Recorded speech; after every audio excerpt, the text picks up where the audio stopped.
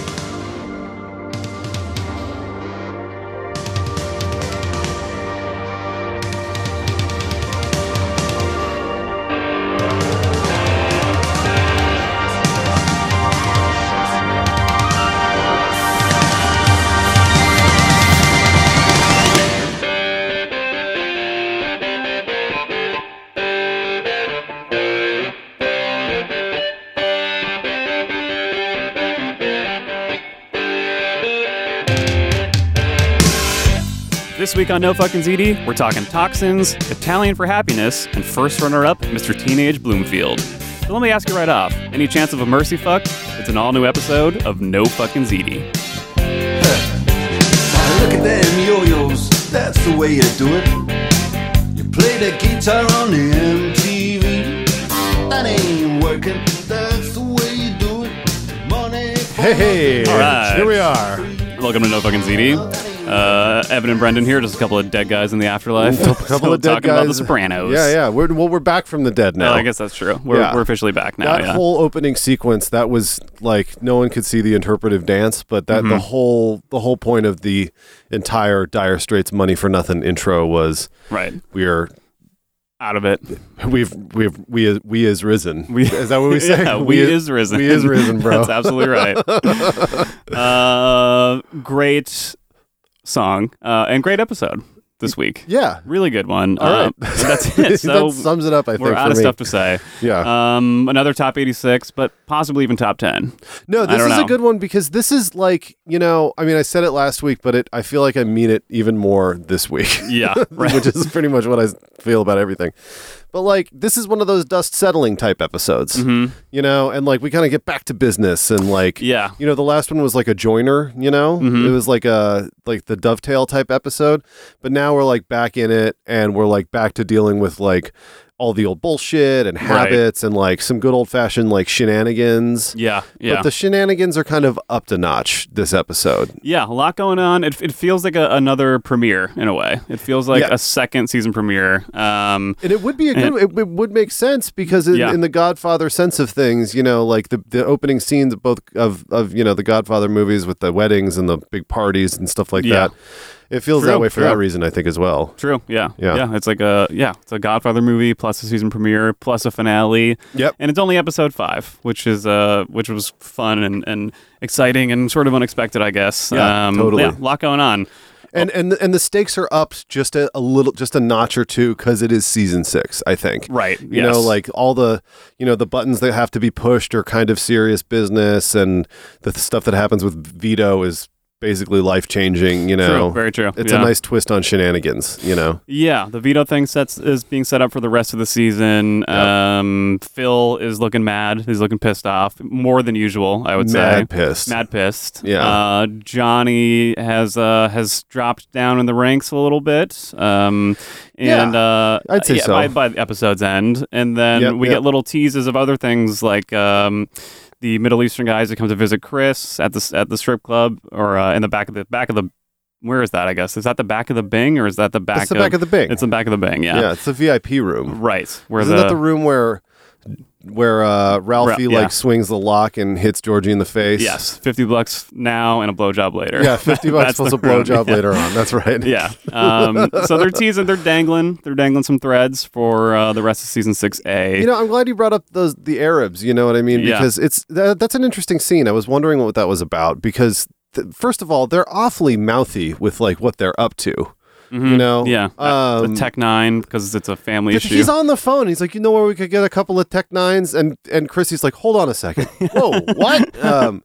But like they're talking the business, and Chrissy, if someone was wearing a wire, Chrissy would be had because he's like, I got all the credit card numbers, the stolen ones that I'm giving you for this money. True. With all the little numbers, you know. Same thing with Murmur when he was like handing over the credit card things. He's like, I can put them on actual plastic for an extra. It's like, dude, shut up. Yeah, like, true. These guys, the kids these days, they're just talking so much. You know, always talking. They don't know how to keep it to themselves. Right. They should just start a podcast if they want to keep talking like that. Yeah, exactly. You know?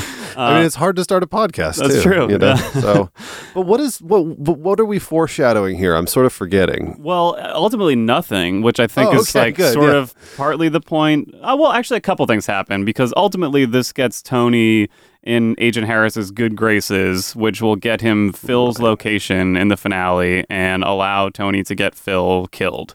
So really, it actually sets up something pretty major. But at the same time... Yeah. Very good. Okay. Yeah, nothing ends up happening with the Middle Eastern guys at all, which I think was kind of commenting on just the general...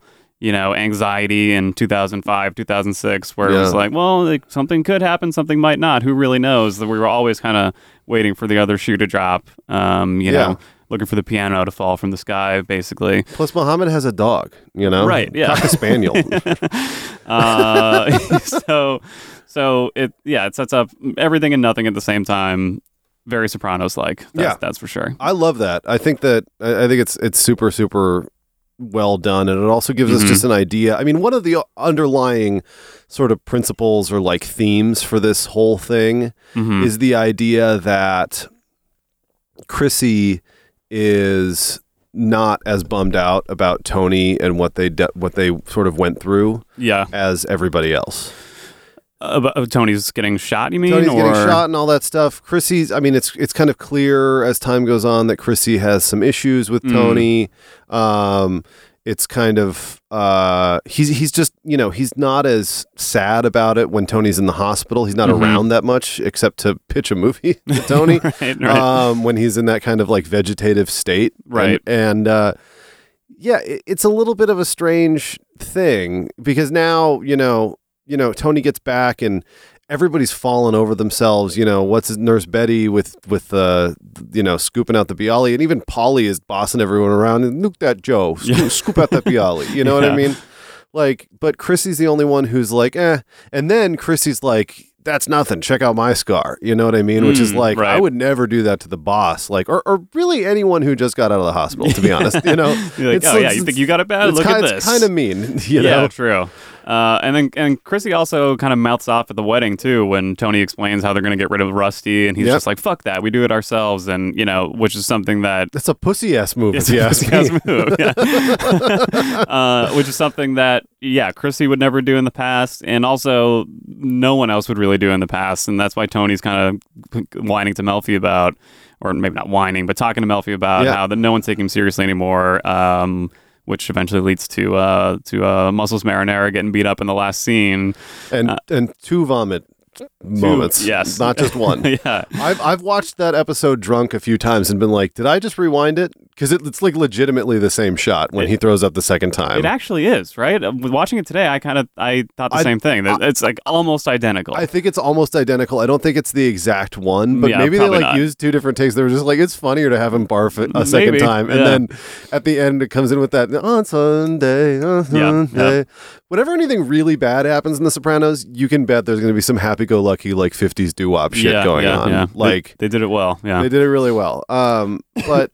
Yeah, no one's really.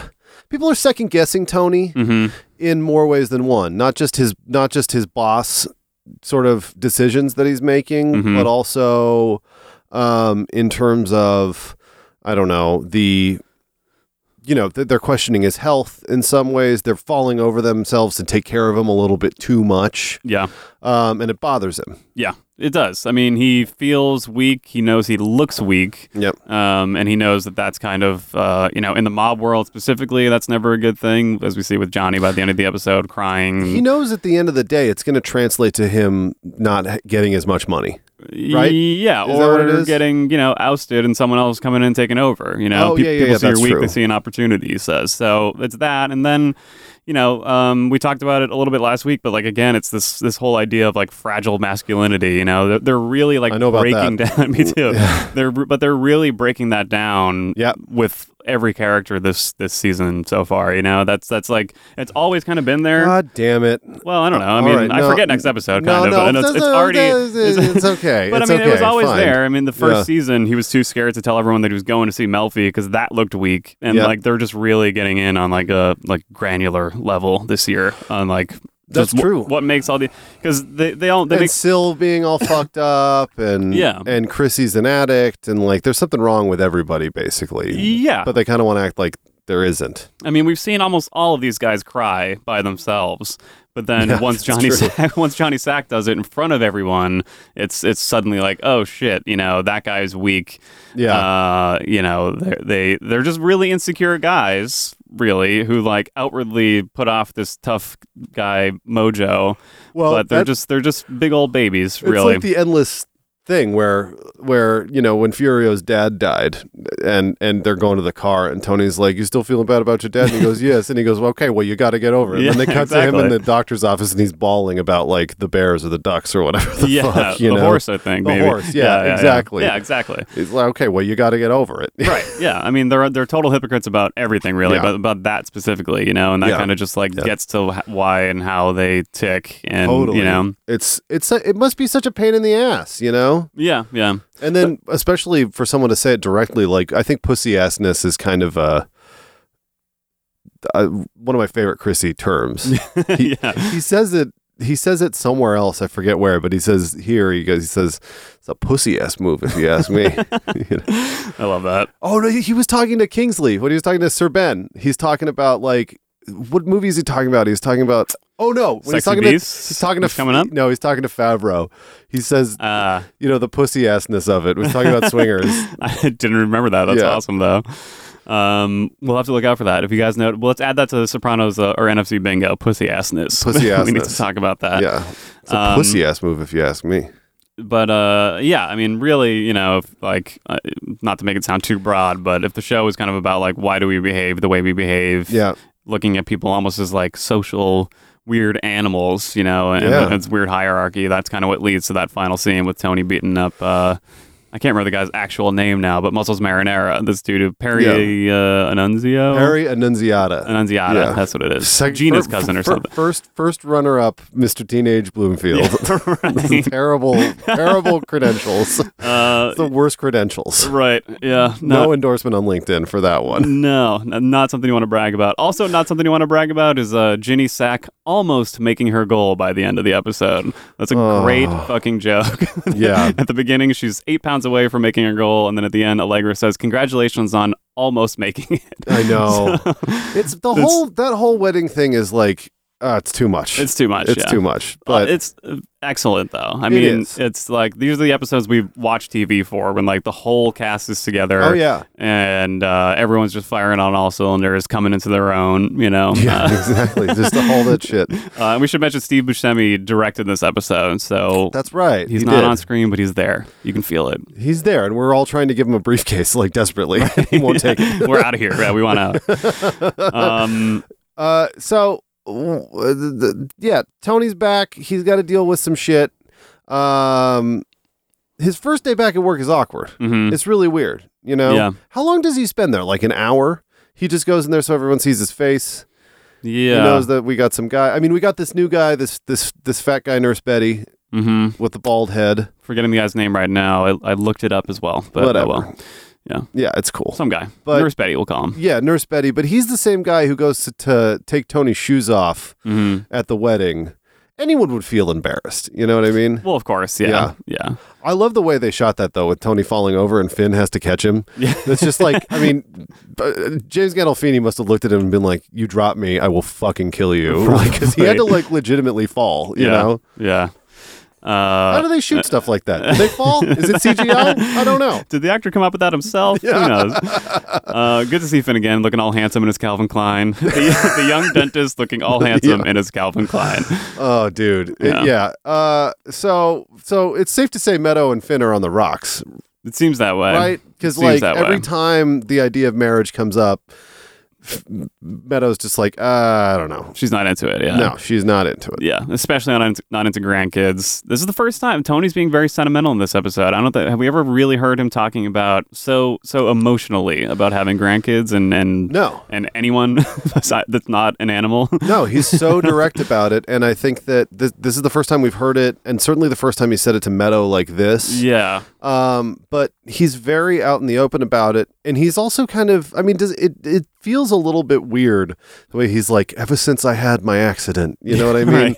It's like the lights should have dimmed and the spotlight should have come on, you know, when he starts to say that, because you're just like, he's being kind of manipulative, you know what I mean? Yeah. Just to sort of get what he wants. Yeah, definitely. But I think that it has less to do with, I mean, I don't know. I think it's less like life is short, you know? And I think it's like, he chalks it up to, yeah, life is short, it's bittersweet, when really it's just about the fact that like he could die at any time or go to prison at any time. Yeah, you know what I mean? Yeah. And like that's probably what's actually eating away at him, and that's probably why he wants her to get the show on the road. Yeah. But him in his like delusional way is able to be like, yeah, man, it's just, ain't it funny, life is short. Yeah, you know what I mean? Right, it's like, no, but this is like you're doing that to yourself. Right. This is not just like what everybody normally like, oh, shucks, I'm 98. You know what I mean? This is not what everybody experiences. It's like, again, he could just, you know, it'll never happen, but he could just give it up. Yeah. But he's definitely staring death in the face, at least for a little while, and accepting that that's a real, that it's a reality.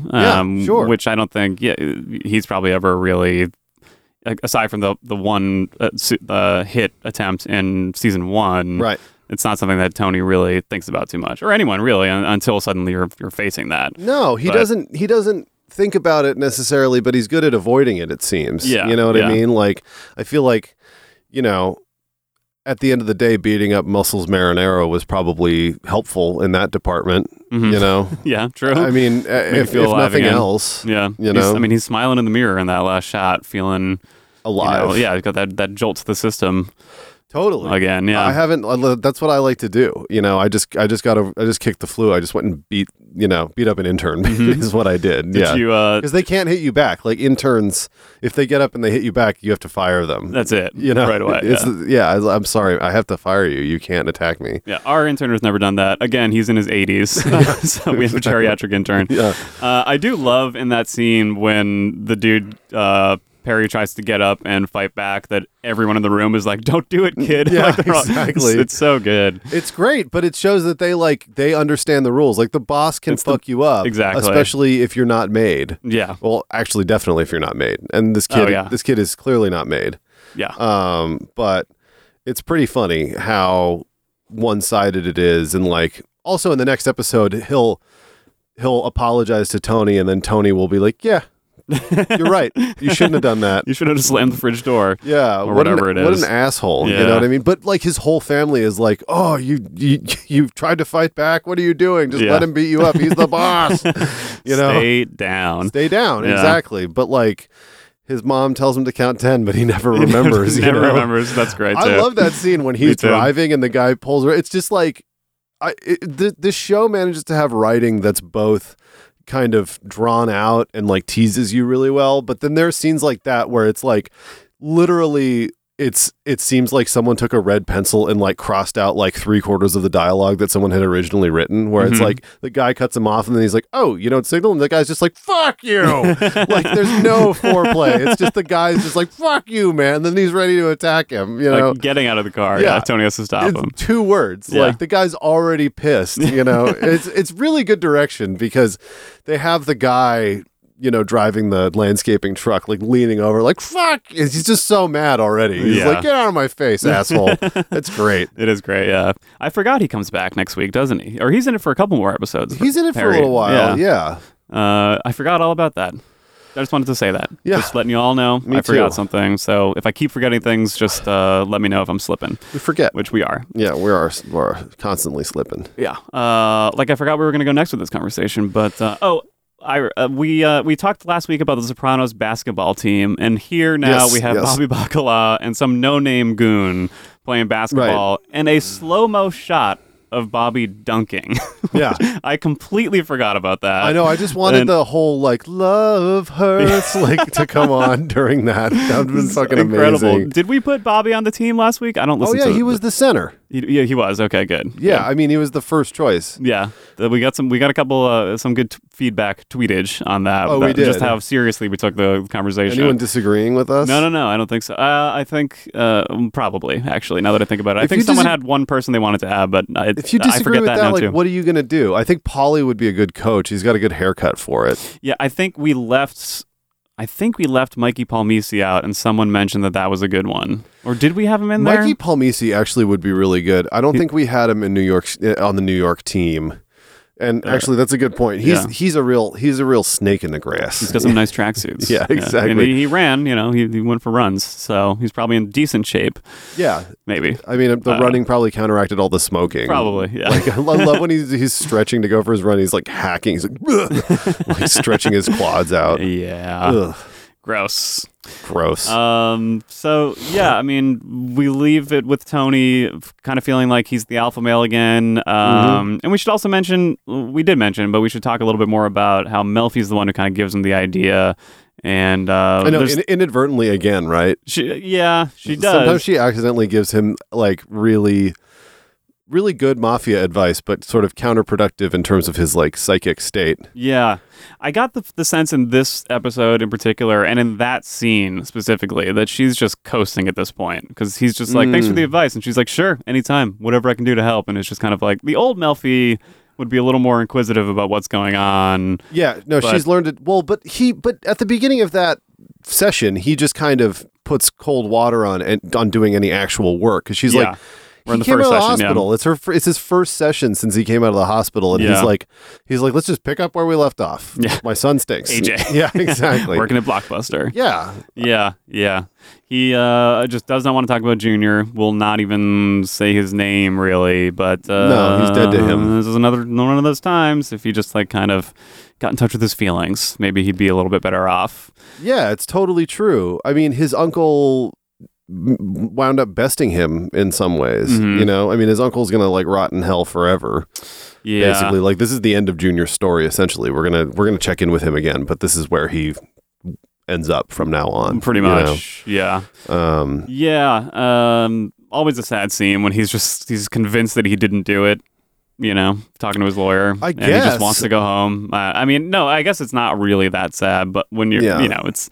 And he fired Melvoin because of his stroke? Like, what an asshole. Oh, yeah, because he was talking weird or something. His hand or something. I don't know. Something dumb. And, like, this new attorney is like, look, I don't know what you're talking about, but this is the best thing we can do. He just says straight up, like, I don't know you that well. Yeah. It's just like, oh, boy. That's what I would say. This is not going anywhere. Yeah, like, he doesn't have anybody that cares for him, Right. Yeah, and so Tony just straight up doesn't want to talk about it. Won't really talk about it until he meets Junior in the finale or somewhere around the end of season 6B, I think, is when he finally kind of comes to terms with what's happened. Well, they mention it. He mentions it to AJ when he has to bail him out of the can. True, that's true too. But it's more about like... But the conversation quickly swerves to be more about the fact that AJ is an idiot and like doesn't understand the basis of reality versus a movie. Right. And like that this is the problem that all these guys have in some way. And AJ just has it worse because he's dumber or something. You know what I mean? But it actually, the whole like, that's a movie, AJ. Like that whole vibe, it's like it plays out sort of like everywhere. Like Tony is acting like this is some sort of movie that he's got to score points in, And it reminds me of like doing jury duty in Brooklyn. They show you that video, Have you ever done jury duty in Brooklyn? I was there, but I got dismissed at some point. They were like, "All right, you're free to go." But you remember that? But, did you see the video where like they lower the lights and like they're like, "This is the honorable judge, whatever," and he basically says 10 times like, "Just so that we're clear, what you're about to enter is a real courtroom with real people's lives, and it is not in any way affiliated with Law and Order, the TV show." Once again, this is not television; it's a real courtroom. Oh wow! They remind I don't you remember like that. 20 times. Oh, that's funny. That you're not on a TV show, and that it's like this is not for fun. This is like someone's real life that you're gonna totally destroy if you do things wrong, I guess. Weird. I don't really remember that. No. I was thinking about that. Can't wait to go back. No, yeah, you can. It's terror. It's the worst place in the world. You got to bring a baby. That's the only way you can get out of it. I actually said I had vacation, and they were like, "Oh, all right, fine."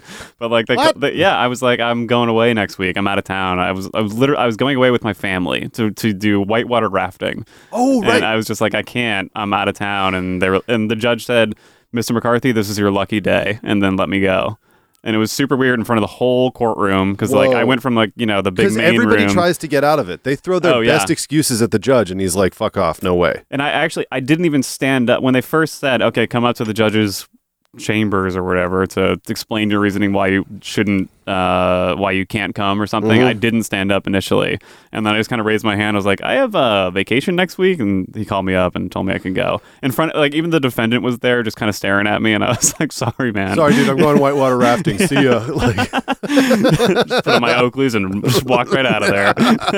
That's fucking awesome. It was wild. So everybody who's listening is taking notes right now, and they're going to follow this exactly and figure out how to do it. I heard on NFZ that I didn't have to go. I'm going whitewater rafting. Yeah. There's like a rash of people saying February. they're going whitewater rafting. Yeah. But yeah, they're having a lot of trouble figuring out whether it's a movie or a fucking or real life. Even Chris and Tony talking about The Godfather at the wedding, they're getting all mixed up. I love that little comedy routine where they're like, "Well, actually, no, he should be asking me for a favor that I can't refuse." Ask him not to do this. Like I did already. It's so crazy. It's great, yeah. And the fact that Chris doesn't understand the concept of that opening scene of Godfather 1 is like everybody gets it. Like you ask him for a favor. That's the trope, you know. Chris, you're making a movie. Yeah, that's exactly. The Godfather meets another movie. Yeah, exactly. You're supposed to know that shit. He's probably seen Saw more than The Godfather, to be honest. Yeah, probably. So yeah, I mean, but that was just going back to AJ. Not a big spotlight episode for him this week, but he'll be a major factor in this season. And there's a lot about the sins of the father this season. True. True. With like Jason Barone last week and Carmela talking to Melfi about how her kids are more complicit now in Tony's life. And and then even ultimately Allegra's wedding is ruined by the U.S. Marshals being dicks, by the way. They were sort of dicks, but also like, how lucky is Johnny Sack to be out of there? That's true. I mean, that's true. But still, it's just, of course, it's TV. But it's just, it's funny how dramatic they had to be to play the little the siren and stop this wedding. I know they really ramped up the drama. Yeah, and as Meadow said, the government made him pay for all that stuff. Like she just can't believe that. Yeah. Oh my god, I can't stand her. She's like classic white person who's dying for an axe to grind. Yeah, just like doesn't have one. She's just fortunate. And she's just angry about everything. Yeah. And it's like, no, this is someone's fault, and it's not right. The judge's. That judge was cool. Yeah. When the prosecutor lists all the things that Johnny Sack's in jail for, the like 40-something RICO predicates, including murder, I mean, I don't really even understand the judge's reasoning for letting him out. Oh, I know. Except for maybe they wanted the money. They wanted him to pay all that money for some reason, but I doubt that. I feel like it's just dumb luck where you get a judge who's like, sure, like this is the one time, I guess so. By the way, shout out to the actress who plays Johnny Sack's other daughter, the skinny one, who loses it about all the food. She's in Black Mirror this season. Oh yeah. So every 10 years, she's in the greatest show of the decade, essentially. That's her career. I have to see the new season. One of the questions this week was asking if we hated Black Mirror as much as that person did, and I'm going to say I like Black Mirror a lot, actually. Who's that person? Well, I mean, the person on Twitter said, "Do you hate Black Mirror as much as I do?" or something like that. No, we don't. Yeah, I love it. I haven't seen the new ones. I think it's fucking great. Yeah, and I haven't seen the John Hamm one yet, but that's you gotta watch the John Hamm one, dude. I gotta watch it. You gotta. All right, let's take a little break and come back, and we'll talk more about the wedding, because there's lots of funny little scenes in there. It's ridiculous. And Vito just having a joke, just having a laugh at the club. Yeah, it's just a joke. It's just a joke. Just who cares what they think? Yeah. I want just quickly. We made fun of Joe Ganiscoli for being one of the weak links as far as the cast goes. Yep. And I have to say, I looked at his Twitter profile recently, and he might have changed it, but at the time, his bio was "It's just a joke," which made my respect for him go up just a little bit.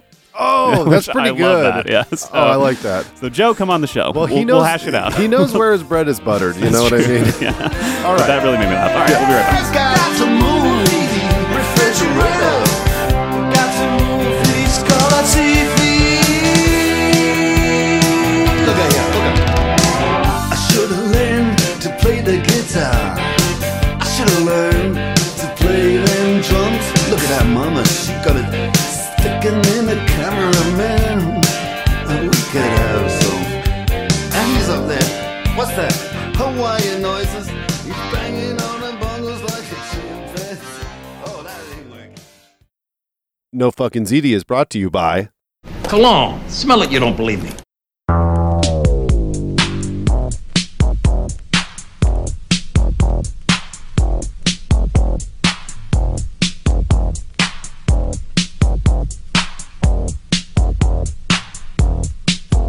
In these times of hate and pain, we need a remedy to take us from the rain. Jealousy, a little greed. I've been thinking of what I need. I'm liking that. I need a free. I'm liking it too. It's really good. Want to just let it play out? Yeah, we can bring it back. Over and over. Yeah, over and over. The second half. It's better than the show. It is. Well, easy to do. Yeah. Yep. True. I mean, we've been topped many times, let's be honest. Basically, every time a new podcast comes out, we're topped by that, I would say. All 78,000 of them. I mean, except Preet Bharara. We're better than Preet. Oh, yeah, that's true. We're just definitely I just like a podcast that's about something, you know, and that has something to say. Cultural value. Yeah, exactly. So And very timely. Very timely podcast. Very timely. We're a couple days after the 19th anniversary of The Sopranos premiere. That's true, actually. So, yeah. That's cool. I mean, I'm, you know what? Actually, who cares? Yeah, I agree. I got to be honest, because you know what? I'm sick of all these internet blogs and the online magazines and all these things and the Twitter feeds and the whatever being 19 years ago today, something, it's and it's just all clickbait and retweet bullshit. Yeah. And they do that in the music industry all the time. They're like 7 years and 8 months ago today. Yeah. Michael Jackson ate a pretzel. Yeah. Have you what are your thoughts? And it's just stop tweeting about that. Yeah. It's the same fucking post every day. And it's trending and everyone's talking about it. Everybody picks it up. Yeah. It's really rough. It's like baseball stats, where it's the first left-handed pitcher to throw a 71 mile an hour curveball on a sunny day with the wind coming in at this exact. Right. Yeah. But it's only relevant when it actually happens. With baseball stats, it'll be even then it's ridiculous when it's raining and there are two runners in scoring position and it's this inning in this game of the World Series. They're like, this person has a 38% chance of making it. And you're just okay, that's every play, basically. 38, yeah, I mean, that'd be a great batting average. That's a great 380 is huge. So yeah. I didn't say batting necessarily. 38% chance of making it. Okay, I see. So whatever that means. Yeah. Same for us. We have about a 38% chance of making it as well, just in life. We're going to do it. Through to the end. We're going to try. Yeah, nostalgia is it's a big thing. That it's a big business for one, and people love being nostalgic about being nostalgic, and that's true. That's true. You know, and boy, do we harp on that big time. That's true. That's what this podcast is about, really. It pretty much is, yeah. That and there's that West Wing podcast, which gets a lot more press than us, by the way. Really? Well, because they were bit players on the cast of the West Wing and have gone back to talk about sorry. it. Yeah, the New York Times fucking wrote about them. What about us? What are we supposed to do about that? We can't go and Jesus Christ. Just because we're not actors? Should we be spamming? Who wrote the New York Times article? Let's find him. I don't know. Someone from Holly Weird, probably. Let's spam that. Let's spam this elite on Twitter. Oh God, the failing New York Times won't write about us. Yeah, I don't get it. Exactly. No, is it failed? I guess they failed. Do you think? Yeah, well, but it's failed or failing depending on like where you look. That's true. Based on anyway. In this case, they failed. However, I'd rather not have the spotlight of the New York Times. That's a good point.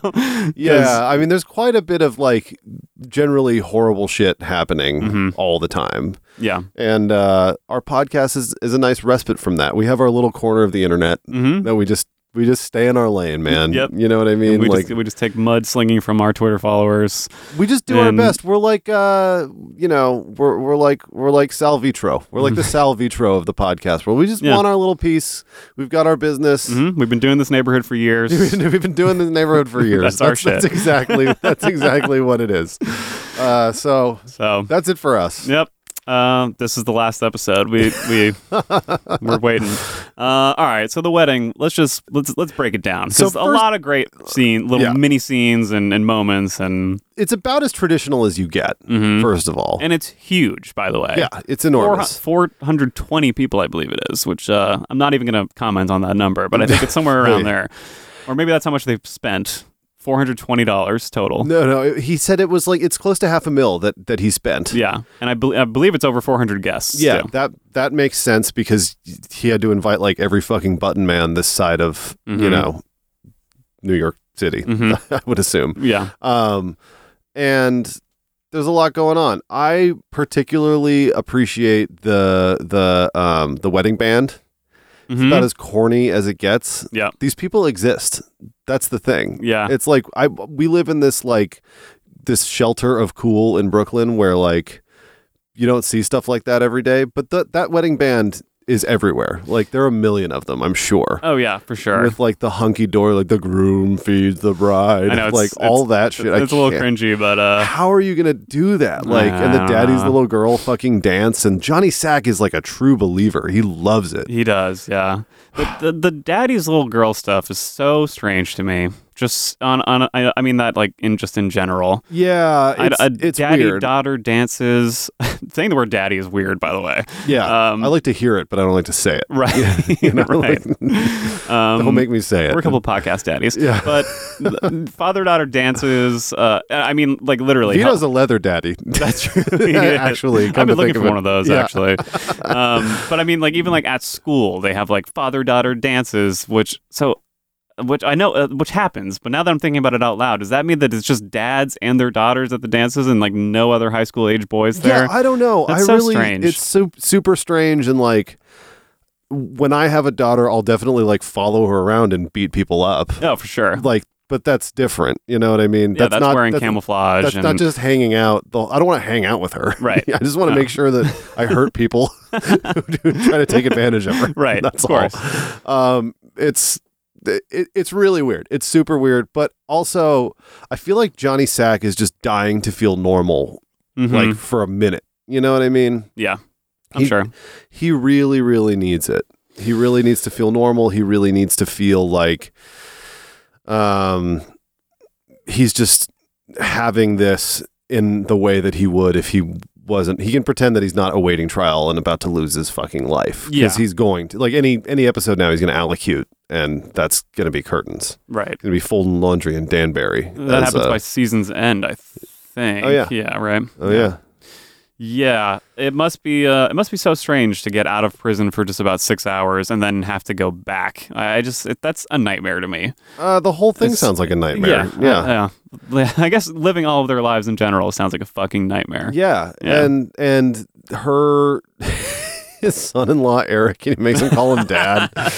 That's a great actor, by the way. He's really good in Boardwalk Empire. He plays like the goon police officer. He's the one who gets framed for something, right? Yeah. His teeth are like are wired shut at some point. Yeah, because he gets his ass kicked. I forgot about that. That's a crazy show. Anyways, but he's very good. It's really funny. He seems psyched to marry Allegra. Great vignette is Chrissy talking about Allegra and what the fuck's that got to do with cold medicine. Yep. Like there are a couple of great Who's on First moments with Chrissy this episode. Yeah. He might be high. I'm going to go on a limb here. Maybe. He gets a couple of things wrong, but it's also just garden variety Chrissy, like, no, stupid. That's you're missing the point entirely. Between that and The Godfather, like, you know, the pussy assness of it and like all that stuff. Right. I don't know. He might be a little high. Maybe. I didn't really think about that. I like to get high for a wedding. Sure. Why not? Yeah. Anything to get through these kinds of things. Yeah. Possibly. I mean, he'll definitely be back in it full swing by like 3 episodes from now or something like that. So maybe. Yeah. Is he drinking? I forget.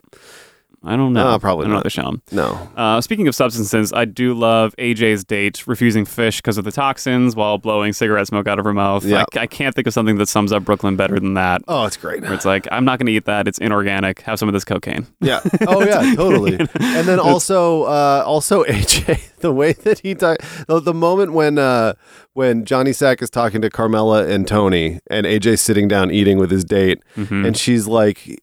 And she suggests to AJ that he go talk to someone, or that he check it out because he's into party planning or something. Yeah, it's like event planning. Where do you get this shit? like everybody remembers him saying that. 7 episodes before this. Yeah, one. Yeah, exactly. But he just his response is like so nasty and hilarious. It is, yeah. The look on Johnny Sack's face when he says that, he's just like, oh my God, this asshole kid. Yeah. Like, it's hilarious. The whole thing is great. Yeah. I remember watching this one with my dad, and he was like, that's like you. Because I guess, in Really? high school, you have like a bunch of, you're like, I'm going to do this, I'm going to do that, and I guess people in general are constantly talking about the big things they're going to do, and then a year later they forget about it. Yeah. But we talked about this podcast for like 2 years. Pretty much, and then we recorded an episode and released it a year later almost. Right. Yeah. We did the same thing this season, actually, so we're still doing that. That's true. But keeping the bar high. Exactly. AJ's date is, so that I love that whole little thing. It's hilarious. I love immediately after that the Johnny sit down with all the old people at the table. Johnny's father. I know they're interjecting the whole time. Yeah, don't get into trouble. The funniest line of the whole episode is for me is just Johnny Sack's dad urgently screaming, "Don't eat that pepper! Don't eat that pepper!" It kills me. I had to pause it and let it all out. It's too good. It's a good moment. I mean, because it's just like you're reminded that Tony's not the only one who has to deal with this family crap. Yeah. Like Johnny Sack has it coming at him on all ends. Yeah. Definitely. Do we know if Johnny Sack's dad was a mobster? I don't know.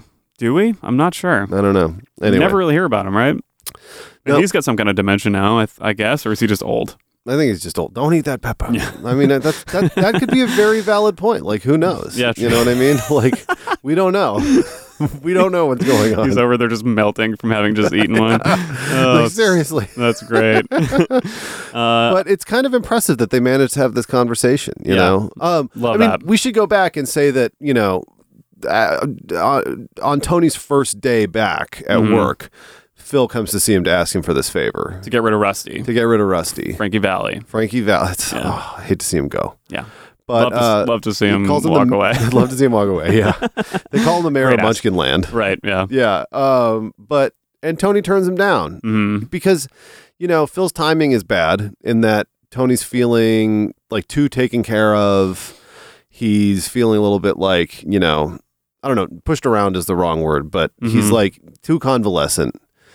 And I'm surprised that he goes for it at the wedding. Me too. I mean, why? Why? I agree with him in the first scene. Why is he gonna? He's done a lot of stuff for Johnny Sack. What's in it for him here?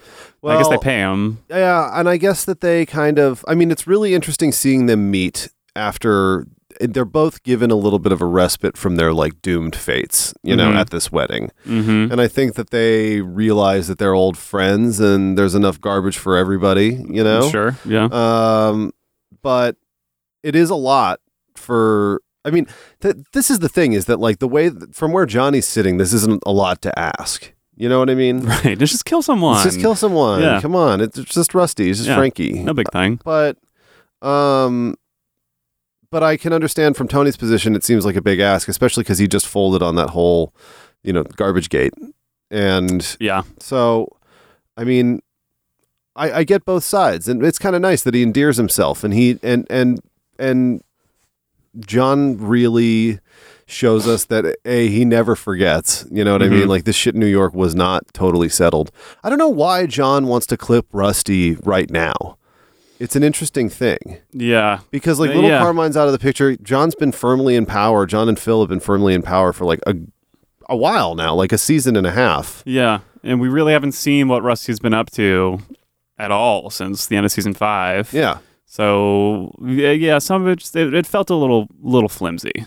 Little flimsy. That's why I think Tony was in the right to just say no right away and try and stay out of it. Yeah, exactly. But they end up doing it, and it's one of those things that ends up sort of pushing Chris back into this world of substances, and also kind of an interesting poetic take on getting whacked with the two Italian fellows that they bring over, the guys from and the porno man. Right. So it's right. a very interesting episode coming up soon. Yeah. I think that was me.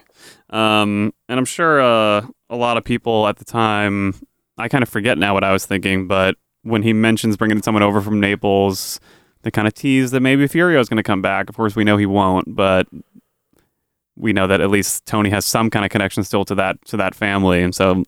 I don't know. They never really give us any news on where Furio ends up, but we're not sure tease about it there a little bit. It's like, oh shit, maybe. Well, I mean, they're not going to get Furio. No, of course not. That would be. I mean, if that happened, it would be just. I feel like it would break some kind of trust with the audience. Like, oh, that's a little cheesy. It would be a little cheesy. Also, Tony wants to kill him. You know, so he'd have like a new haircut.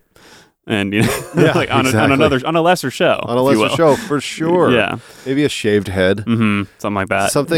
Statement. You'd have to make a statement like coming in. Fake hand or something now, probably. Who knows? Took his hand. Who knows? But yeah, Tony ultimately agrees to it. We'll see what happens next week. Spoiler, it happens next week. Yeah, they kill him. It's a pretty crazy scene because he's just leaving his house in Brooklyn and his wife is like right there. Right. And they go and ask him for directions in the middle of like a residential block in Brooklyn. Anyway, in a driveway. Yeah, in a driveway. So Rusty's a fucking idiot, first of all. He is. But I wouldn't give anyone directions in that case. Like if I popped out of my house and someone like walked up and was like, "Oh, hey, I need directions," I'd be like, "Whoa, like have you been waiting for me out here? Like what's going on?" You know what I mean? Back inside. Yeah, exactly. Like go get lost, pal. You know. Yeah. Anyway, he decides to do it, and that's when Chrissy questions Tony and adds to this overarching sort of feeling of people feeling like Tony's weak. People feel like they can push him around a little bit. Maybe Tony felt like he had to put up a fight in order to be taken seriously with Johnny Sack. That might have been part of it too. Yeah, a little bit of negotiation. A little bit of negotiation, saying no to Phil, in terms of what's going on. And because, Tony's going to basically squeeze Johnny Sack until he's gone.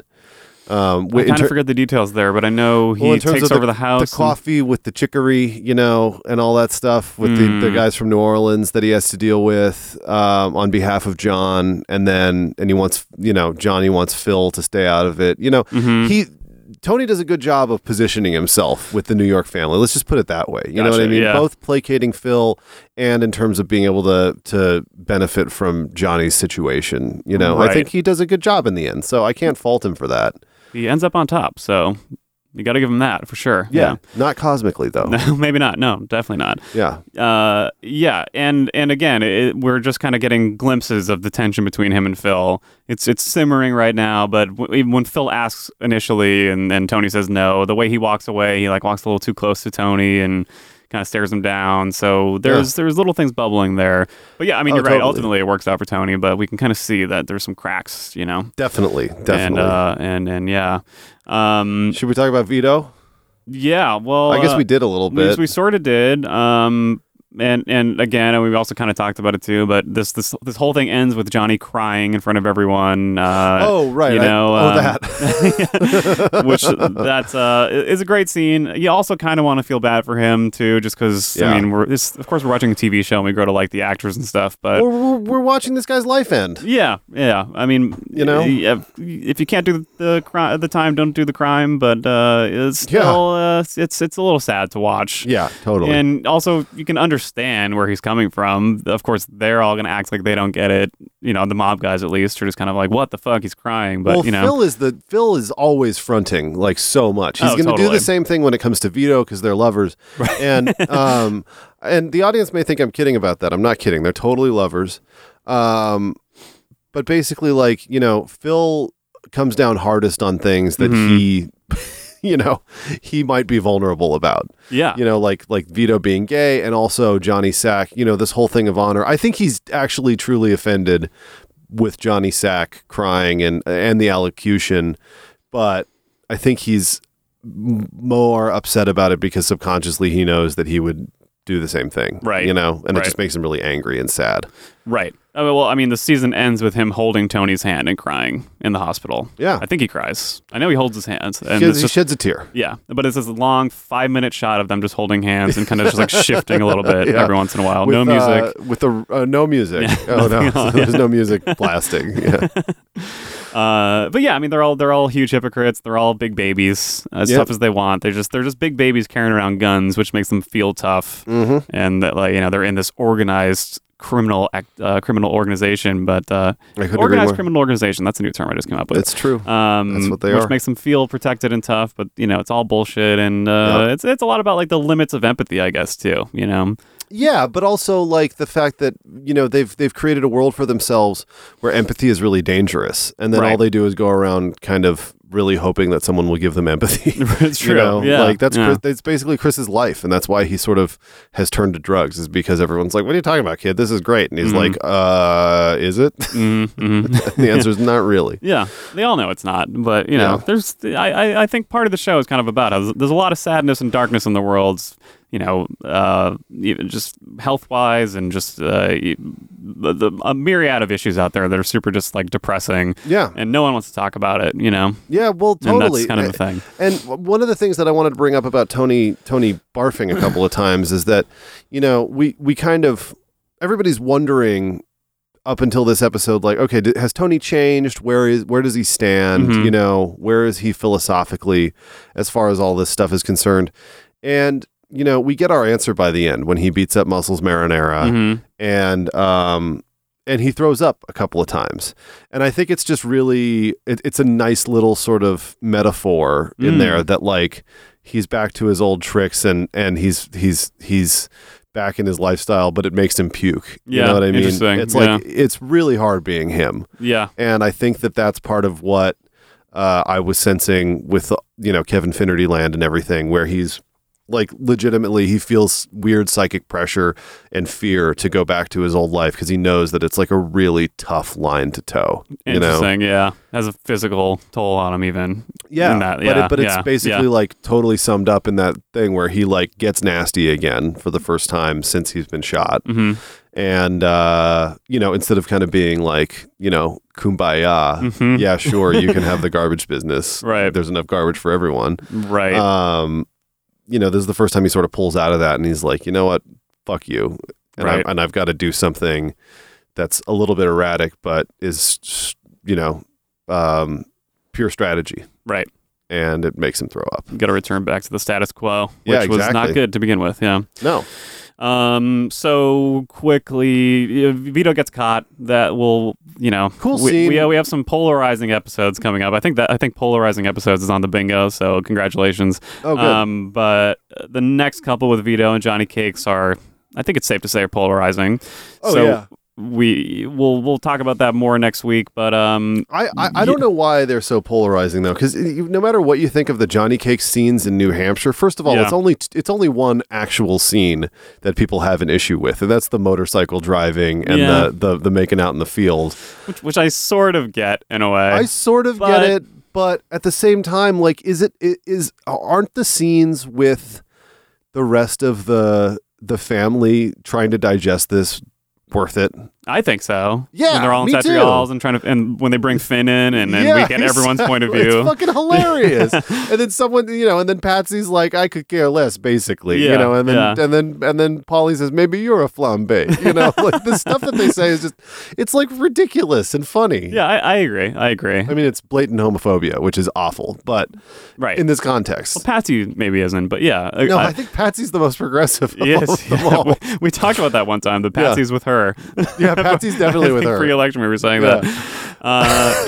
And this scene is funny too. I like the way it's shot. I like that they're panning across the bar, and you're expecting to see Vito, and then you see these two other guys, and you're just kind of immediately aware of what's about to happen. Oh fuck! And they're the nastiest, most awful dudes. Like even the way he takes the cash from the bartender, it's just like, ugh. They're skeeved. They're skeeved. Yeah. Him calling Syl in the middle of the night. The what do you know? What do you say? Is really funny, and it's really weird. It's like so obvious too. Yeah, I know. But I guess if they don't know what we know, so it's just kind of a weird, quirky thing at first. He goes out and stays with his Gumar at the shore, from what I remember. Right, he does. I guess we're going to do more on that next week. Mm-hmm. So yeah, I think that just about does it. Yep. We'll Again, top 86 episode. Great episode. That's actually, I really like it. I really like this one too. It's a nice diversion, it's a bit of a bottle, but not 100%, Well, it's a bit of a bottle, but a ton of momentous things happen. Yeah. Or at least one or two big ones. Well, and the stakes are a little bit higher because it's season 6. Yeah. And you can already feel that pressure that the show's going to end, and everybody's going, this is essentially like a slow walk, especially with Vito being gay, of... people being, it's like the last Mad Men episode where he's like racing a car and he's like he's running around and you're like, what are they doing? It's almost over, and there's no resolution. Yeah. Like we're sort of doing that, but in slow motion where it's like, why are we talking about Vito being gay? Like, what's up with Tony? You know what I mean? Well, get out of New Hampshire and back to New Jersey. Yeah. Yeah. All right. So cool. We have a couple questions this week. Some good ones, actually. It was a little harder to narrow it down. And I guess since we just brought up Mad Men, that's a good segue. This is from @Suntazu, which I'm just realizing now what that joke is. Good one. He or she has watched the first 3 or 4 episodes of Mad Men and thought it was total shit. Why should they try to watch it again? Don't watch it again. Just keep going. I would just keep going too. Yeah. Yeah. Don't rewatch the episodes you hated. That's your problem, doofus. You dummy. Yeah. Watch episode 5. I know. I mean, I think that the first season they were sort of getting their bearings, and when I go back and watch those, John Hamm does seem a little bit like he's a little much. Mm-hmm. You know what I mean? Because he's like got a little too much to say. He's a little too confident, a little too skinny. You know what I mean? Yeah. I remember watching the first 2 as they aired because it aired like a double episode or big like 2-hour block. No and shit. I didn't like it either. And then when it was on Netflix some years later, they're sponsor of the show by the way. When it was on Netflix a couple years later and I could binge, I really liked it. So I don't know if you might want to watch a few more and just see how you feel. Try and at least make your way into season 2 because Mad Men. What you got to understand, and you may not like this, but Mad Men is just a soap opera. Right. It's just a soap opera with like way better clothes and like more interesting writing. But it's really just about like, boring human emotions. Yeah. It feels pretty realistic, and I like that they can kind of go from genre to genre week to week, and there's just has a nice rhythm to it. And totally. Yeah, I think that like. I mean, I guess if you're someone who doesn't like the later seasons of The Sopranos, you're maybe not going to like it because it definitely has that season 4 to 6 feel to it at some points. Yeah, for sure. But if you do like really no blood, which is hard to do. Well, there's some blood actually, especially in season 2. I guess early you're right. on. But it just, I think it's like a cousin of The Sopranos in terms of feel and pacing and stuff. It's much it's pretty different. close. It's a good rebound from The Sopranos because it's like a lot different. It's like you need that sensitive guy after you went out with the badass. Right. Yeah. So good show. We give it 5 boxes of ziti. And hey, if you don't like it, go fuck yourself. Who cares? We don't care. You don't have to watch it. Who go watch Black cares? Mirror. This one comes from @WalkPulse328. what are some songs that have come out since the series ended that you think would have worked in particular episodes or for particular characters? That came out since the series ended. Which is 11 years ago now. Like that. Wow. It's been a while. All of the Lights, of course. Oh, no, that's a really good one, actually. I don't know, actually. No, All of the Lights or Runaway. By Kanye West. Or Runaway would have been great for the very end. Mm-hmm. I could have also... I could have seen the Kanye... Basically all Kanye West. But I could have seen... what's the first tune on Yeezus called? Yeezy Season Approach, and anyway, I could totally see that tune being used at the beginning of season 5, with the dollar bill and all that stuff. Okay. That would have been pretty interesting. Also, Real Friends. Real Friends could have played basically at any time, absolutely, throughout the entire.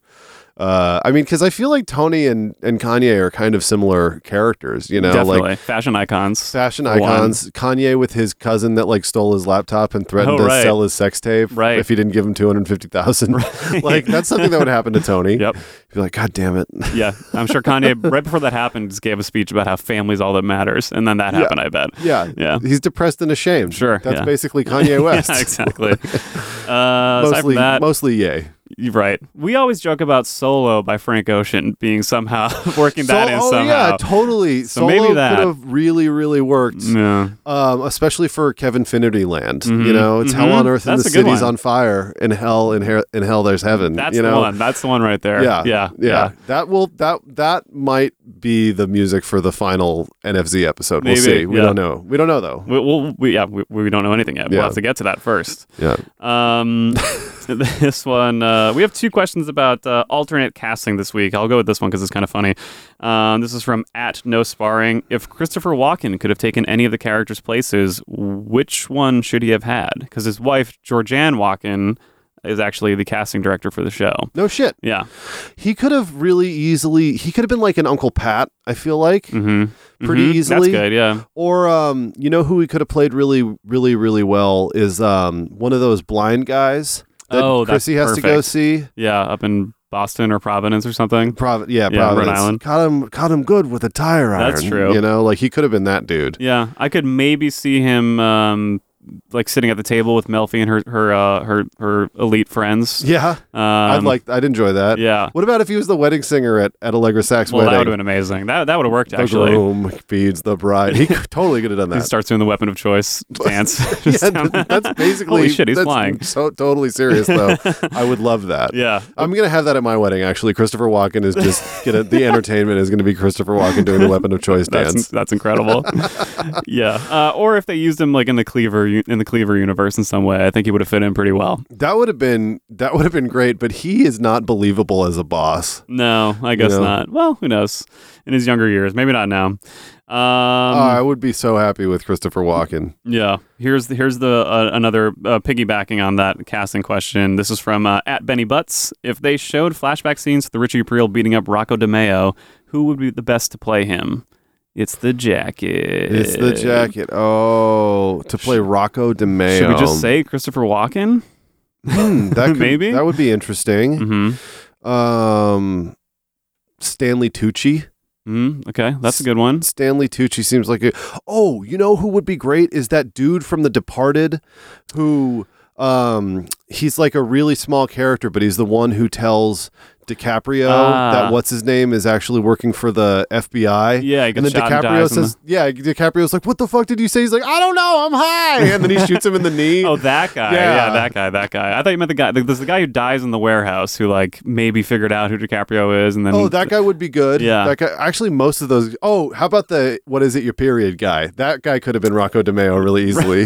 He gets beaten up really well. Yeah, he does. So yeah, that's true. Actually, took a glass to the face very well. He took a glass to the face really well, and also one of the greatest lines of The Departed, which is when after French and or not French, French is the number one, it right? Is, yeah. After French and DiCaprio have that conversation, he says it's